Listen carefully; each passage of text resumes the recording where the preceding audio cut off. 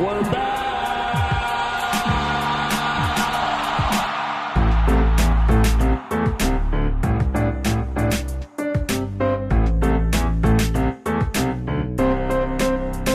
Just give me another beer.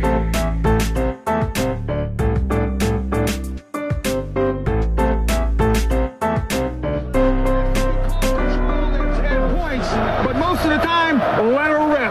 Hello and welcome into the Feels Like 45 podcast. I'm Cade Webb, and as always, I am joined by Dustin Ragusa. Dustin, how are you doing this week? It's nice to be back with you. Yeah, that's what I was about to say, Kate. I'm doing great. Thanks for asking. How are you doing? We missed you last week.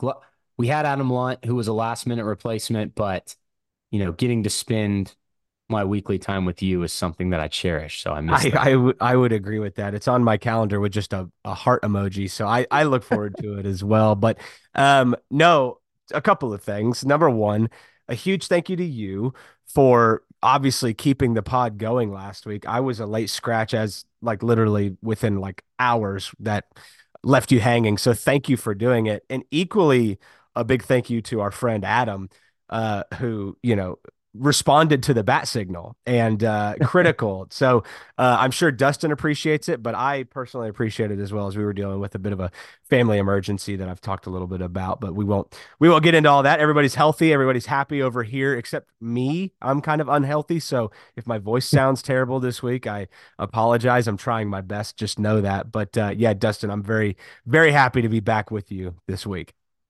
And Kate, it seems like all of the current Oklahoma State players who we hadn't heard if they were coming back for sure, they decided to announce and wait for you to get back. And Yeah. also another positive, I think, Kate, we found out, I think twice now in the off season, it hasn't been that long into the off season, that recording on Friday sometimes is a positive for us because we get to kind of Stuff happens. capture all this news from the whole week and talk about it. So It certainly does seem like, especially in the offseason, that news breaks after Tuesday. And I don't know what that is, but it definitely seems like our new Friday schedule works out much better, just in terms of being able to kind of capture everything. Because as you said, Dustin, we do have news. We have actually quite a bit that I know we can get into. So I guess before we do that, Dustin, let's go ahead and say a quick thank you to our friends at the Charlie Hustle Clothing Company. Charlie Hustle is a vintage-inspired clothing company based out of Kansas City that specializes in collegiate and hometown apparel. Charlie Hustle wants you to be the best dressed fan this season, so be sure to check out their wide selection of officially licensed collegiate apparel today and show off your school spirit all season long. With over 30 schools to choose from, they've got you covered with all of your collegiate apparel needs. Shop today at www.charliehustle.com, and when you do, use our promo code 101215 for 15% off all non-sale items. Charlie Hustle, vintage made fresh. Dustin, I mean, let's just go ahead and get right into it. I know we've got several guys returning that we didn't know last week, so we can just kind of talk through those guys. yeah, so a lot of guys. Kate, I think what we talked about off pod, and hopefully the listeners like us doing it this way, instead of kind of going one by one, I'll just list them all off one by one, and we can talk about the total impact and key on specific guys. I'm sure we'll key on Alan Bowman for a second. And speaking of Alan Bowman, he's the first guy I have written down. He has confirmed that he has gotten his waiver and will be back for another year at Oklahoma State. Colin Oliver announced on Twitter, Brennan Presley, wide receiver for Oklahoma State, has a chance to become the most prolific, statistic-wise receiver in Oklahoma State history, coming back for another season. His was probably the most simple announcement of all. It didn't include a video or anything like that, just a quick little sentence on Twitter. Kendall Daniels just recently announced with a clip from the movie Tombstone, which was pretty cool. Justin Wright, in a reply to our friend Royal John, who we shout out several times on this podcast, said that he also has gotten his waiver. So that was kind of a weird way to announce, maybe more simple than Brennan Presley's, but shout out to our guy Royal John for that. Colin Clay wrote kind of a, post out that he put in a clip on Twitter. Xavier Ross, and then Jake Schultz has also announced he will be back, Oklahoma State fullback. Cade, with these guys all back, I went to our depth chart that we've been kind of keeping track of, because the one Oklahoma State releases, They don't always take people off when they're injured, things like that. So I tried to go off PFF, who started the most games. They're going to be returning, even if Preston Wilson doesn't come back, because Jason Brooks also started games this season. Basically, all 5 starters, whether Preston Wilson comes back or not. If he does, then they've got 6, Right. which is more than you would start. Then they've got Rashad Owens back, who I'm considering the starting Z receiver because he played a majority of the Z snaps this year.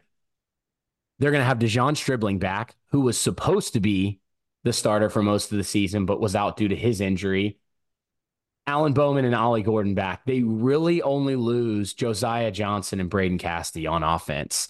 And then on defense, outside of Xavier Benson, Nathan Latu, Anthony Goodlow, and Cody Walterscheid, they return basically everyone, aside from DJ McKinney and Nick Sessions, some of the guys in the portal who we'll talk about a little bit more in a little bit. But as starters go, Benson, Latu, and Walterscheid or Goodlow, whichever one you want to count, are really the only ones not returning. What are your general thoughts on these guys coming back? And, who are kind of your main impact guys? Obviously, Alan Bowman probably is one. Well, Alan Bowman, stands out kind of among the rest. But if I had to go with another one, I think it's going to be Brennan Presley. I mean, I think that he has cemented himself as an integral part of this offense. I mean, several games over 10 catches, which is just kind of unfathomable. But I think he and Alan Bowman really developed a chemistry late in the season that could kind of go overlooked. And to me, I think those two coming back, as much as Ollie Gordon coming back is important, I think those two guys coming back may be more important, like to the overall success of the offense. Because what I think you have now, considering the offensive line is all coming back, Ollie Gordon, Brennan Presley, Rashad Owens, Alan Bowman, you're looking at a top flight offense in the Big 12. I think there's question marks on the defensive line, linebacker that have to be addressed even within the secondary. But I think what you're looking at is a top 3 offense almost guaranteed in the Big 12 next season, at least in terms of returning production. So I think it's a huge deal.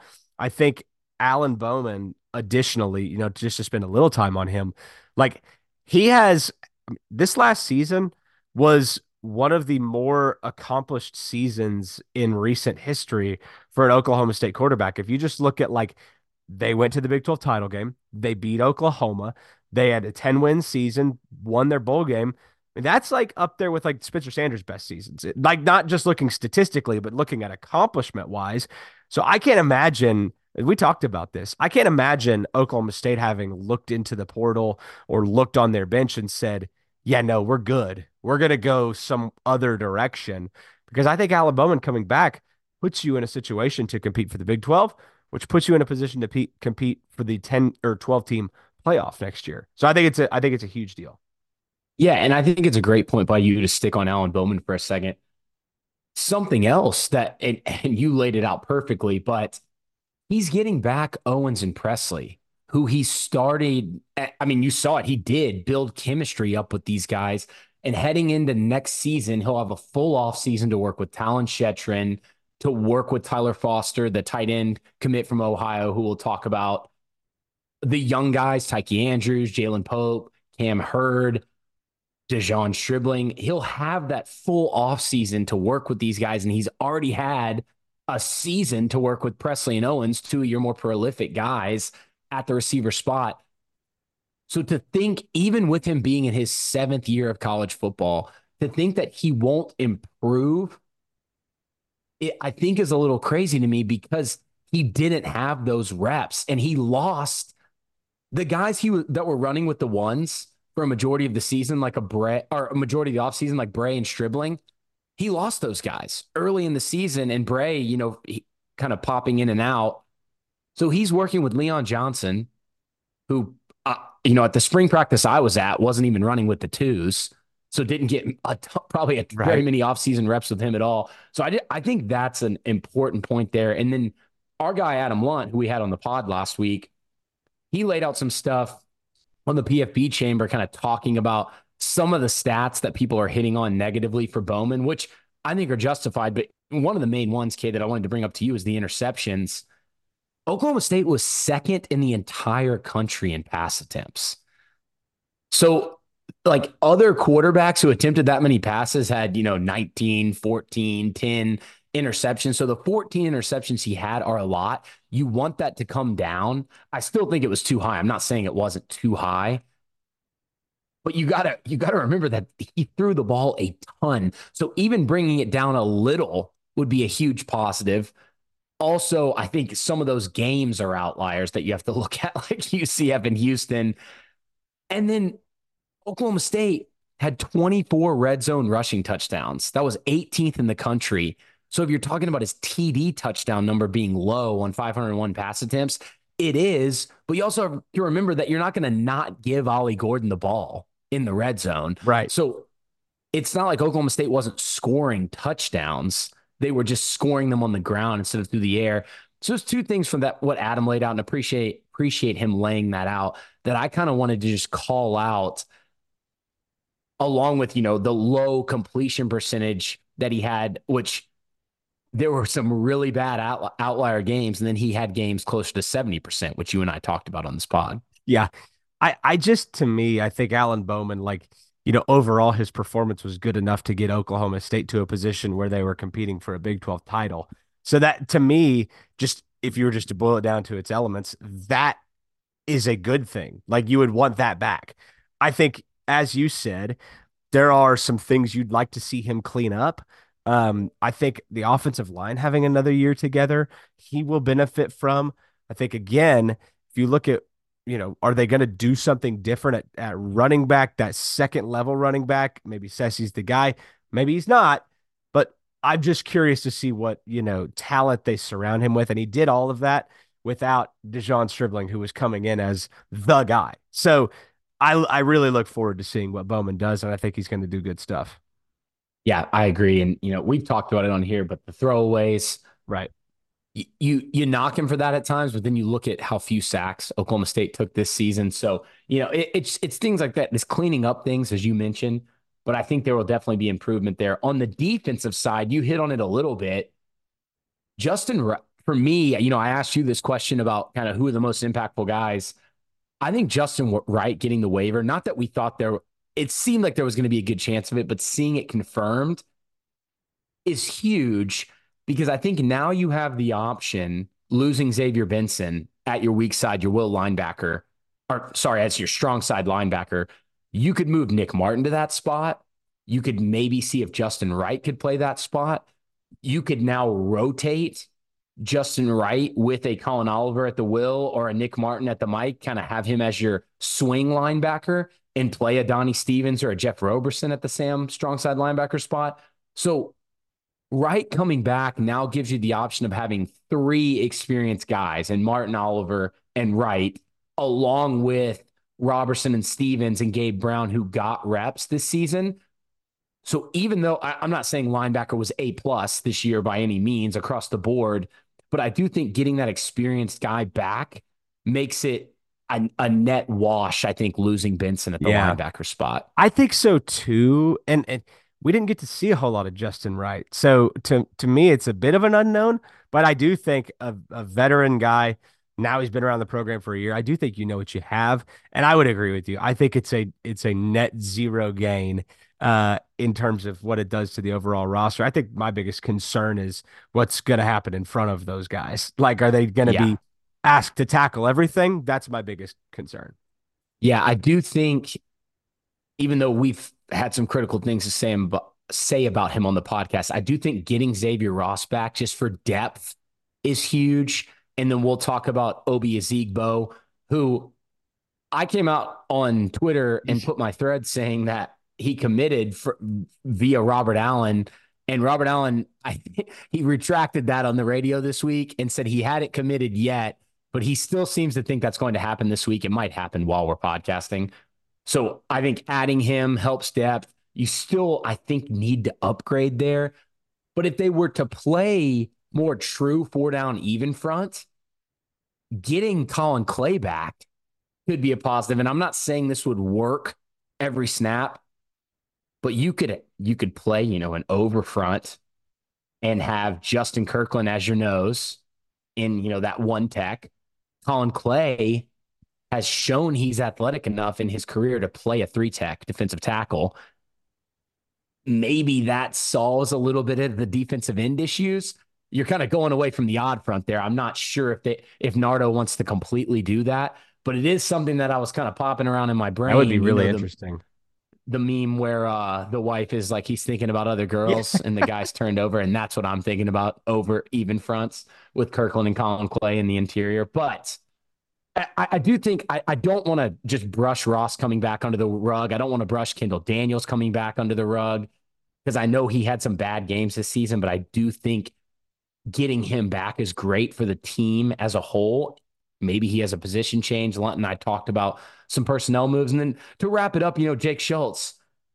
Losing Braden Cassidy is big. Getting Jake Schultz back, an experienced guy to where you don't have to have a Bryce Drummond or a Luke McIndoe playing every single snap, even though I like both of those guys. I do think that's big at the fullback spot. Yeah, I love that. And Jake Schultz is kind of another one of those like I'm ready to see it because he's been around for a while. You and I've talked about him. I'm ready to see it come together. I wonder if he's just one of those late bloomers that, it all works out. So we'll definitely see on that. Yeah, I definitely think he's a drop off from Cassidy, but not huge. I think Yeah. he's a good player. And then we'll get into Foster, but I think he could end up being Yeah. almost a net neutral for Josiah Johnson. And then you're talking about basically upgrading overall, getting Dejon Stribling back on your I mean, offense, which is in an Isaiah Glass. Tyler Foster looks awesome. So Yeah. I'm excited to talk through him here later in the pod, but I agree with you. I think you should look at this going into next season that Oklahoma State upgraded just with the fact that Dejon Stribling is back and basically everybody else is coming back. So I think you gained. Yeah. I think it's perfect. A couple other quick notes before we move into the portal. Xavier Benson, he didn't have any eligibility left, but he still declared for the NFL draft on Twitter. And then Alex Hale. Kate, I wanted to get your thoughts on both of these guys. I think both these guys can make a practice squad. Teams always seem to take flyers on kickers, but Tanner Brown, I think overall is a better kicker than Alex Hale. Alex Hale having to be moved off of extra points for Logan Ward towards the end of the season because he was kicking it too low. Well, in our opinion, we think that's why he got moved off kicking it too low. Was a little unsettling. I'm not sure, and I hate to be negative after we were just really positive, but I don't know if I see either of these guys making an NFL squad. And I love both of them. They were great at Oklahoma State. I'm a little unsure there. Yeah, I agree with everything you just said there. It seems like it will be tough, but maybe somebody picks them up on a practice squad and they make their way that way. I do think after that negativity, I do think Alex Hale was a very, very good college kicker. And I would just like agree we with said that. last year with Tanner Brown, there's a chance we could miss him, and that could play into some of these close games that Oklahoma State won this season. So although I say I don't know if he's going to make it on an NFL team, He's good enough could to be see on this kicker team. yes, I could see kicker, being right now it's kind of an unknown, I think, and could be something that leads to some close game Yeah, losses next year with how many close games Oklahoma State won this season. I would agree with that completely. Yeah. And lastly, Joe Bob Clements and John Wozniak both were named. They were awarded top coach at their positions in the Big 12 by our coaching network, a football coaching community on social media. Kid, my only real takeaway here is that's pretty cool for Joe Bob, who switched from defensive line to linebackers, and he got accolades on the defensive line. Now he's getting accolades at the linebacker spot. And then Waz, even though I know people have questioned his running back recruiting over the years, it's his seventh year at Oklahoma State, and he's had some pretty good names. Yeah. So, I was just going to say, have they? Like people have, he's Chuba Hubbard. Justice Hill was his recruit as well, right? I think that Maybe would have been right on the during his trail tenure. end. Yeah. And then developing Jalen Warren into an NFL caliber starting split time running back for the Pittsburgh Steelers. I would like to bring somebody on this podcast to interrogate them if they hold that opinion. I would argue that he's done a great job all around. So Yeah, and he's both of those guys just from the I'm not acting like I know either of them very well, but from the practices I've gotten to go to, they both seem awesome, especially Waz. Not saying Joe Bob is not, but the players love Waz. Ollie loves Waz. So I think it's one of the reasons Ollie's sticking around along with, the bag, but Waz being there, I think Yeah. helps a lot. Yeah, I would agree with that. All right, Cade, should we dive in? Should I we go mean, portaling? I'm ready. I missed it last week. So the transfer portal officially closed. I believe it was as of 11:59 on January 2nd p.m. It opens again. I see people saying April 15th, but if you go to the NCAA's like official like release on it, it says April 16th. I know one day doesn't matter, but April 16th through April 30th. So we talked about it. The portal windows were not only longer total, but the first window was 45 days. Now it's 30. And then the second one is 15. So overall, they were shortened by 15 days, even though I think this spring one is kind of the same length as it was last year. Don't quote me on that. As we mentioned, the dead period actually goes until January 11th.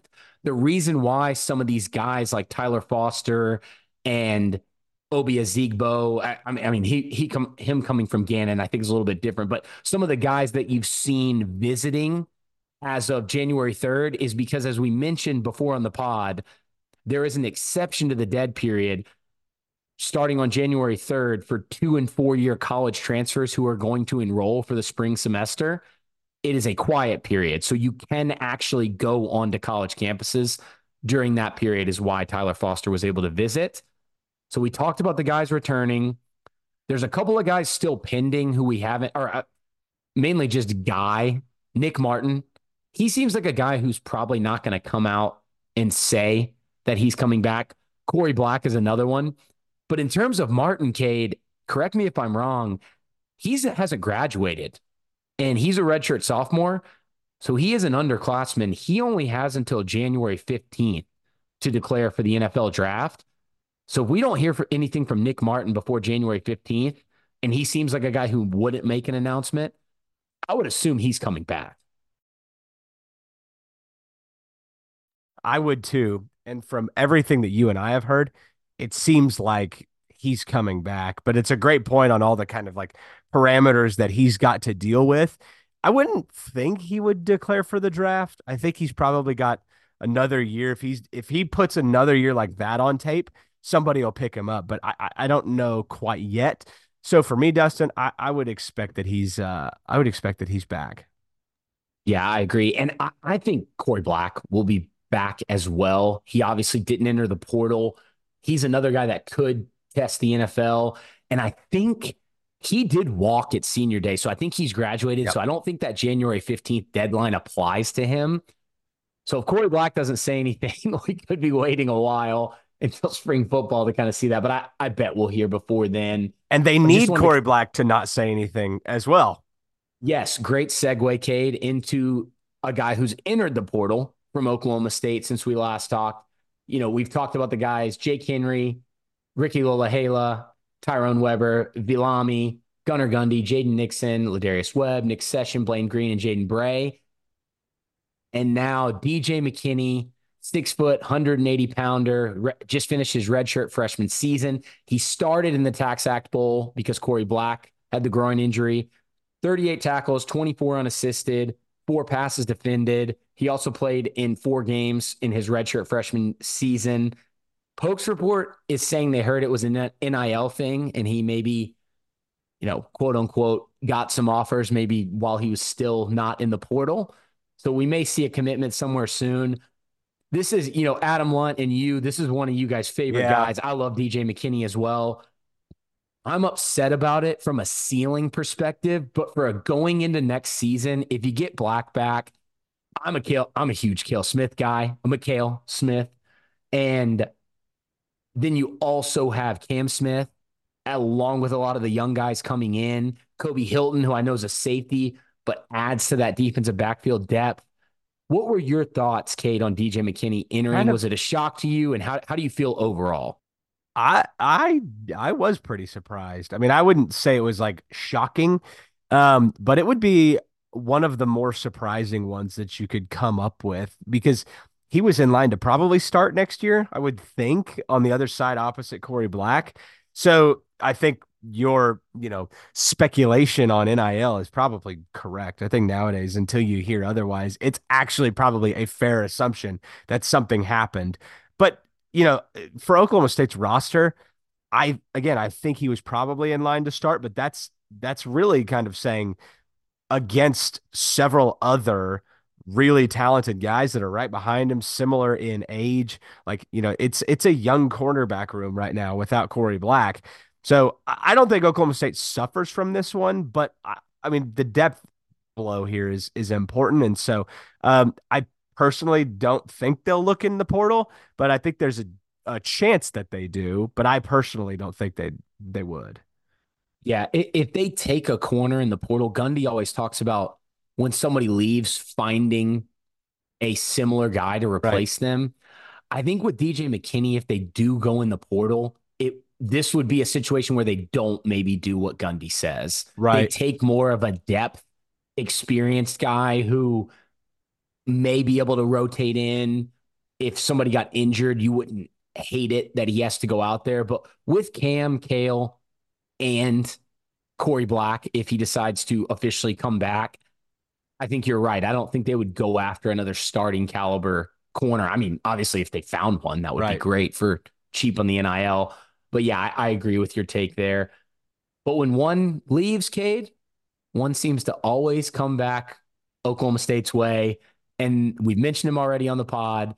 That is Tyler Foster, tight end from Ohio, 6'7, 249 pounds. He was at Ohio from 2019 to 2023. He redshirted in 2019, just finished his visit. He actually was on the phone for an interview this morning with RA from the airport, I think on his connection. I think it was in Dallas. Reported offers from Colorado State, Duke, Houston, San Diego State, and West Virginia. So some decently big name schools there that Oklahoma State was able to get him over. I watched 3 games. I watched the Iowa State, the Akron game, and the San Diego State game.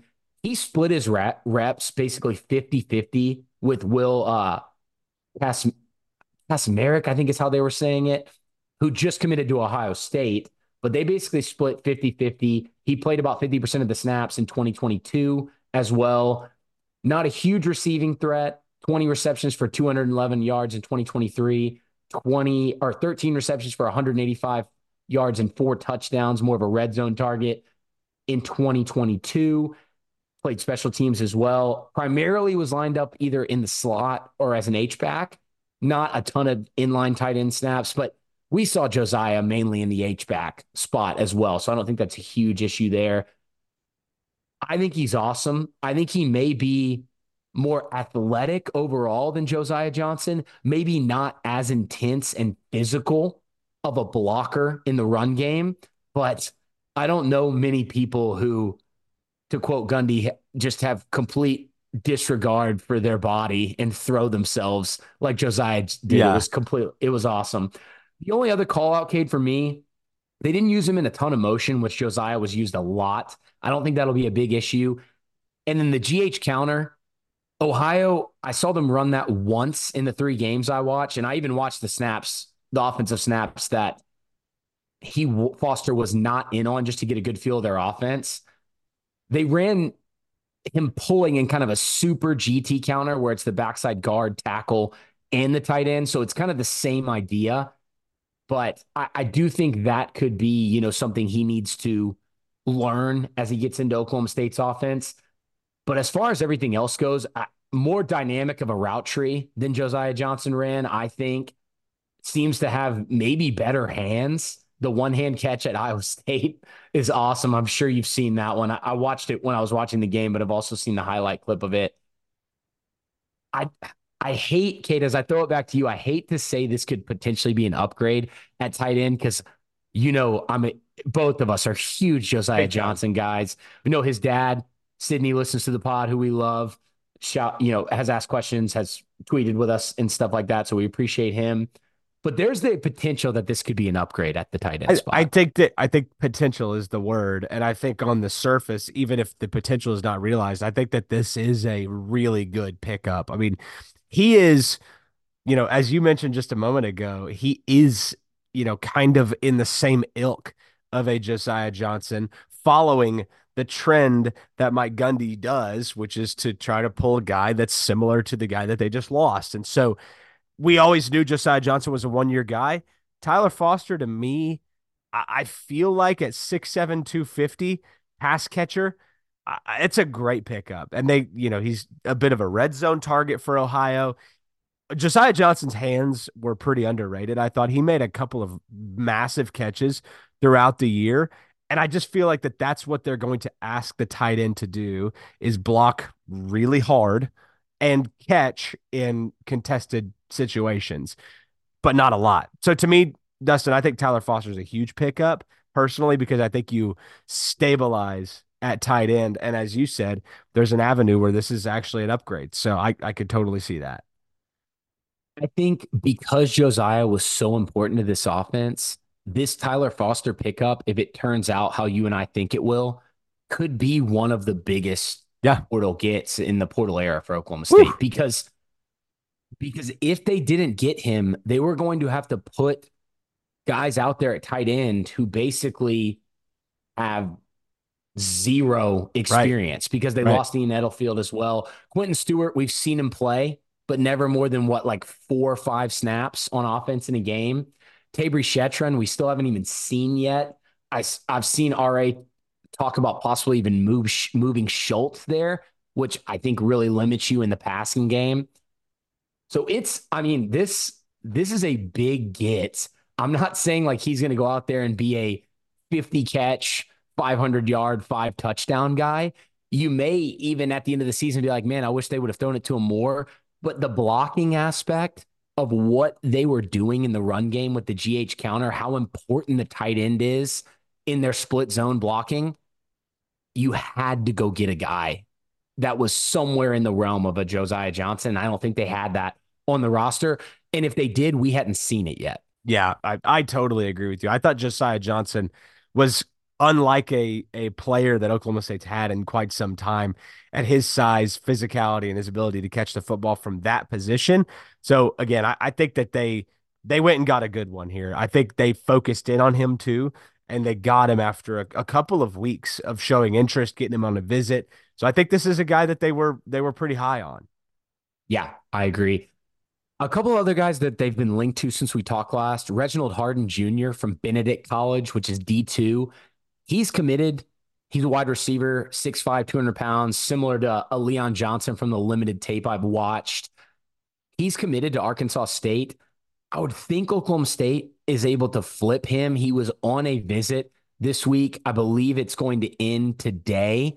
So if he does commit, I think we would hear something soon. 2 years of eligibility remaining.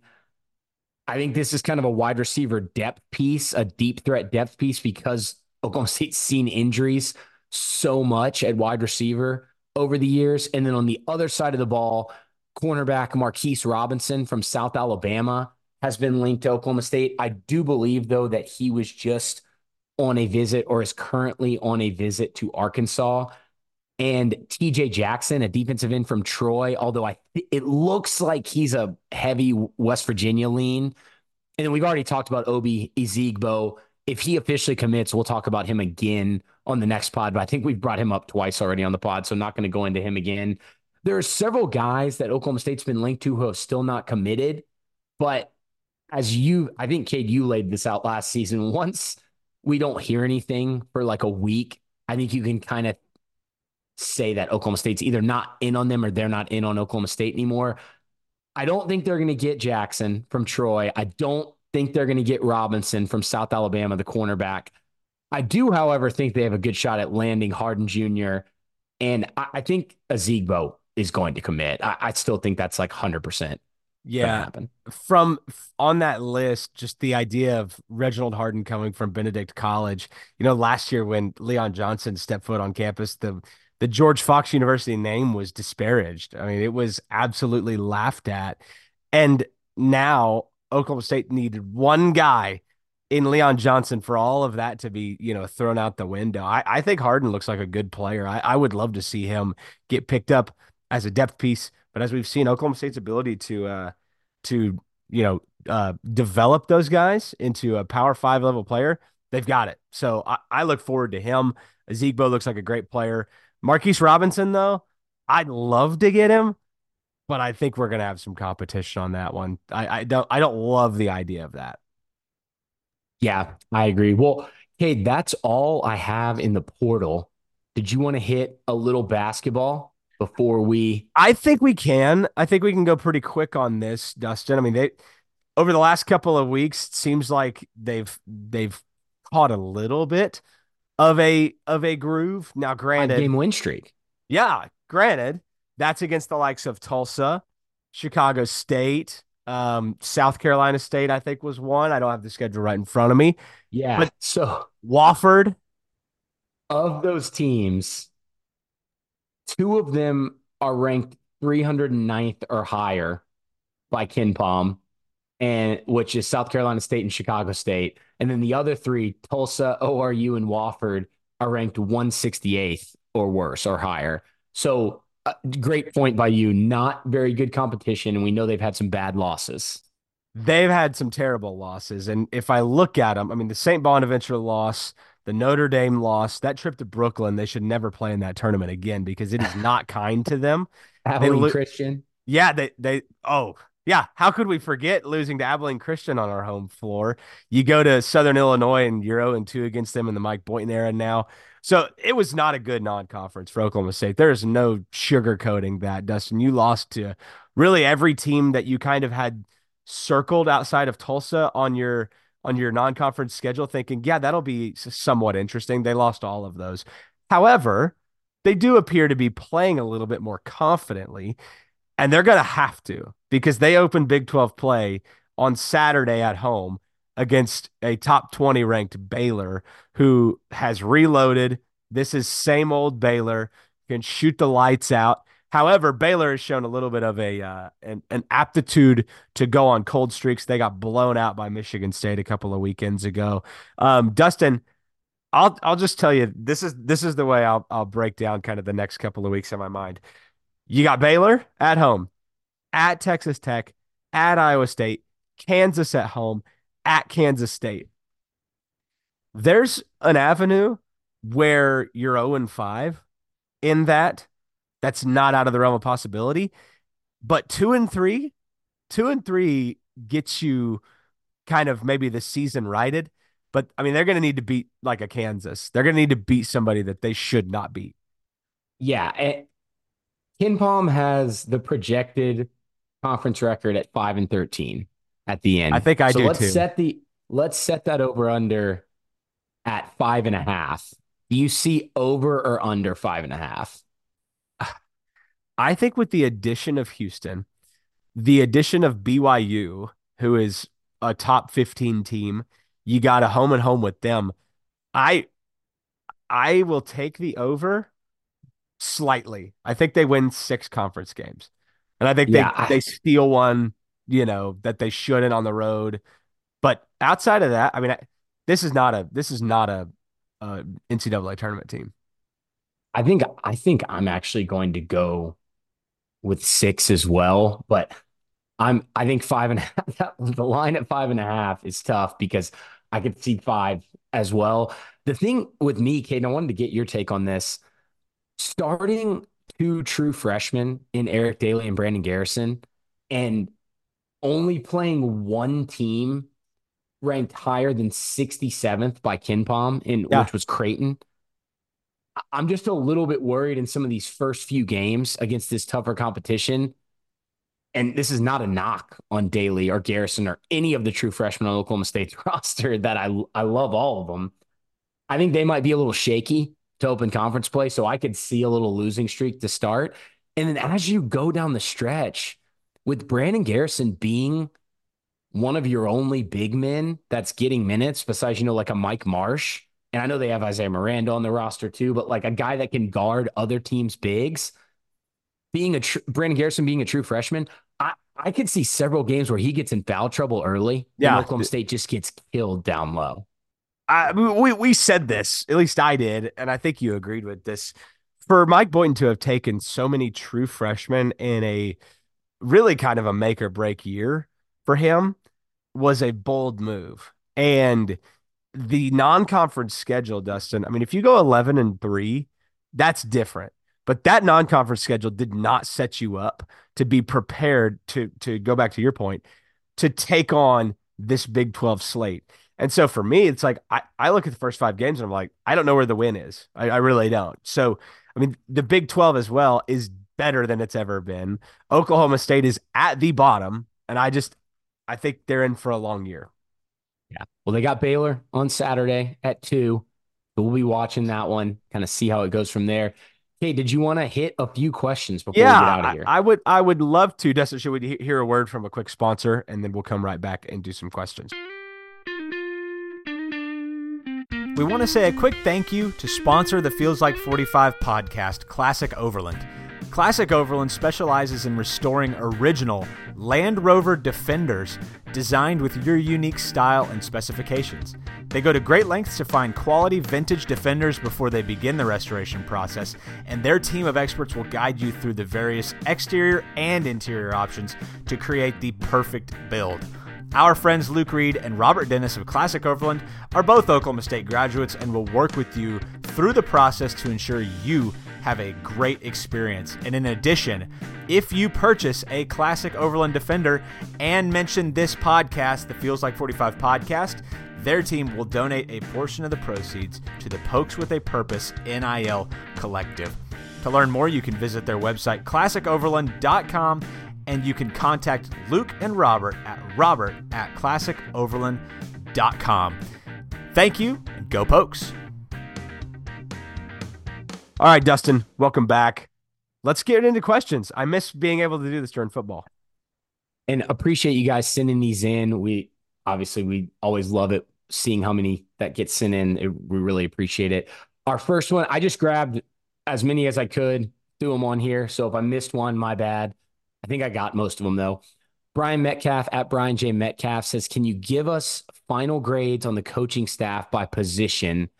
Have to assume grades only went up from the quote-unquote preseason games. Kate, I wrote down some grades quickly. You want me to throw them at you, and you can tell me if you agree or disagree? That's a good way to do that. Okay.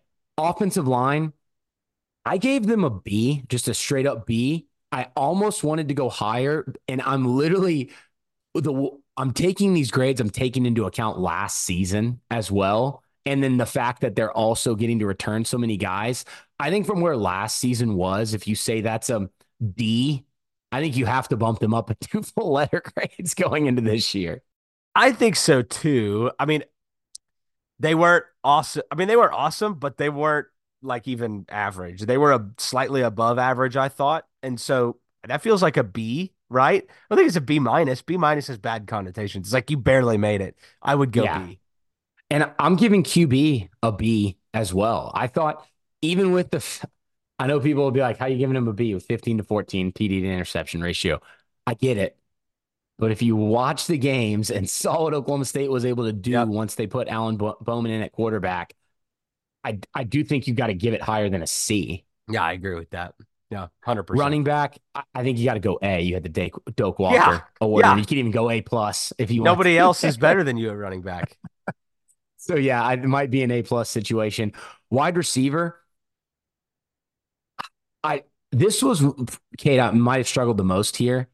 I want to go A because your second and third string guys ended up being your first string guys and still operating efficiently.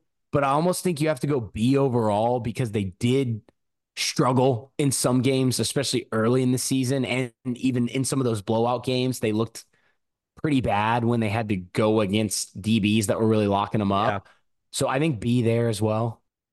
That's fair. I think the way I would offset that maybe is like, you found a hidden gem in Leon Johnson. So like, if anything, I would say the highest I'd go is B+, but I wouldn't go lower than a B. So I like your approach to it. I think maybe announcement of arrival from Rashad Owens even maybe worth some points as well. So yeah, I mean, B to B+ to me. I think so. Okay, on the defense, we can go quick. D-line, I wanted to give him a D. I gave him a C minus. Yeah, I was gonna say C. That was immediately what came to my mind, but I like it. Linebacker, I think you float around like the B plus range because of your Nick Martin, and then you're not an A because sometimes you had the games where the guys would get washed, but I think you also have to fault the D line for some of that. So I don't want to just knock them down any lower than like a B plus. Yeah, I would go B. They were good, not great. Cornerbacks B, and then I have safeties as a C. I may even put like safeties as a C minus. I like the cornerbacks grade. That's fair, but like Is cornerbacks too low at a B because of how we saw no, them play in some games? Okay. I mean, it might be. It might be. They had one bad game, I feel like. If I looked back and like I just remember the UCF game being bad for them, but it might be too low, but they weren't an A minus group. I think the safeties that along with the defensive line was a pretty weak unit, I thought. I do think C minus is probably a better grade there. I like your grade there. Brian, I love that question. I actually put that one first on purpose because I thought that was kind of a cool one to go through. So appreciate that. Next, we have Blaker Davidson at Blake_R_D. With so many of our roster returning at this point, what would you say are realistic expectations for the upcoming season? Kate, let's just go regular season win-loss. I think you have to start the expectations at 9-3. I mean, you have to. Yeah, that's your floor. I think anything Yeah, below that is disappointing. I agree. Especially, I know they have South Dakota State, who's going to be tough in the non-con, but you got Tulsa, you got Arkansas, who wasn't very good this year, and then you have no OU, no Texas. Yeah, So, it's you got to win 9 games. all right. So JW at the W asked a question about if Bowman's coming back, kind of similar to that. I'm just going to shout you out for sending the question. We're going to skip that one since we talked Bowman already, and because since you asked that, he's officially coming back. Brandon Ramos at Brandon Ramos said, obviously, the team finished strong this year, but if you had to replace one of the position coaches heading into 2024, which one would you want a replacement for? I don't know if I would. It's if you made me pick, if you forced me to pick, and I'm not going to go Charlie Dickey because of the No improvement on the way. offensive line this year and getting all those guys to come Mike back Gundy now. looks like a genius, by the way, for not having Yes. caved to the fan pressure last year. If you, again, if this got pulled out of context, I would be very upset. But in context, if you're making me pick, throwing out recruiting, I'm just talking about position play development. Do you go Greg Richmond? Probably. But But I don't it's want to do that because he's all the defensive players cite Greg Richmond, not even the D line when they get yeah, recruited. So I don't want to it's do a that. tough question because you're literally like, I think the answer that we're providing is okay, which unit are we least high on and who's the coach for that? But yeah, it's a tough question because you have to replace somebody, and I wouldn't replace anybody right now. We've got two on basketball. GIA enthusiast at ACCT Poke, accounting Poke says, is the basketball season already squandered? And then Lindell Dalrymple at Lindell D said, fire Boynton question mark. Uh, Okay, we kind of went into it already. I wouldn't say squandered, but if they made the NCAA tournament, I would be pretty shocked I mean, you're gonna have to go like 12-6 to win to because of get the into the conference NCAA too, tournament. Yeah, not just because of this team. and you have bad losses. You have like a satchel of bad losses that you are trudging through this season with. So I do think the basketball season is in a really tough spot. They get hot? Yes, they're very talented, but they're so young. And I to Lindell's question, I mean, if you go 0-5 to start Big 12 play and the stadium is as empty as you saw it last weekend or this last week against whoever they played, uh, I don't know how it ends, but it's not good. Yeah, I agree. Okay, we'll do one more. TX Pokes fan at TX Pokes_fan says, would y'all rather have a football team win the Big 12 or have the basketball team reach the Final Four? He says he doesn't want to include CFP because he thinks we would definitely pick football. Kate, I'm not going to lie. I hate like making an excuse every time I give an answer like this. I didn't grow up as an Oklahoma State fan when they were really good at basketball.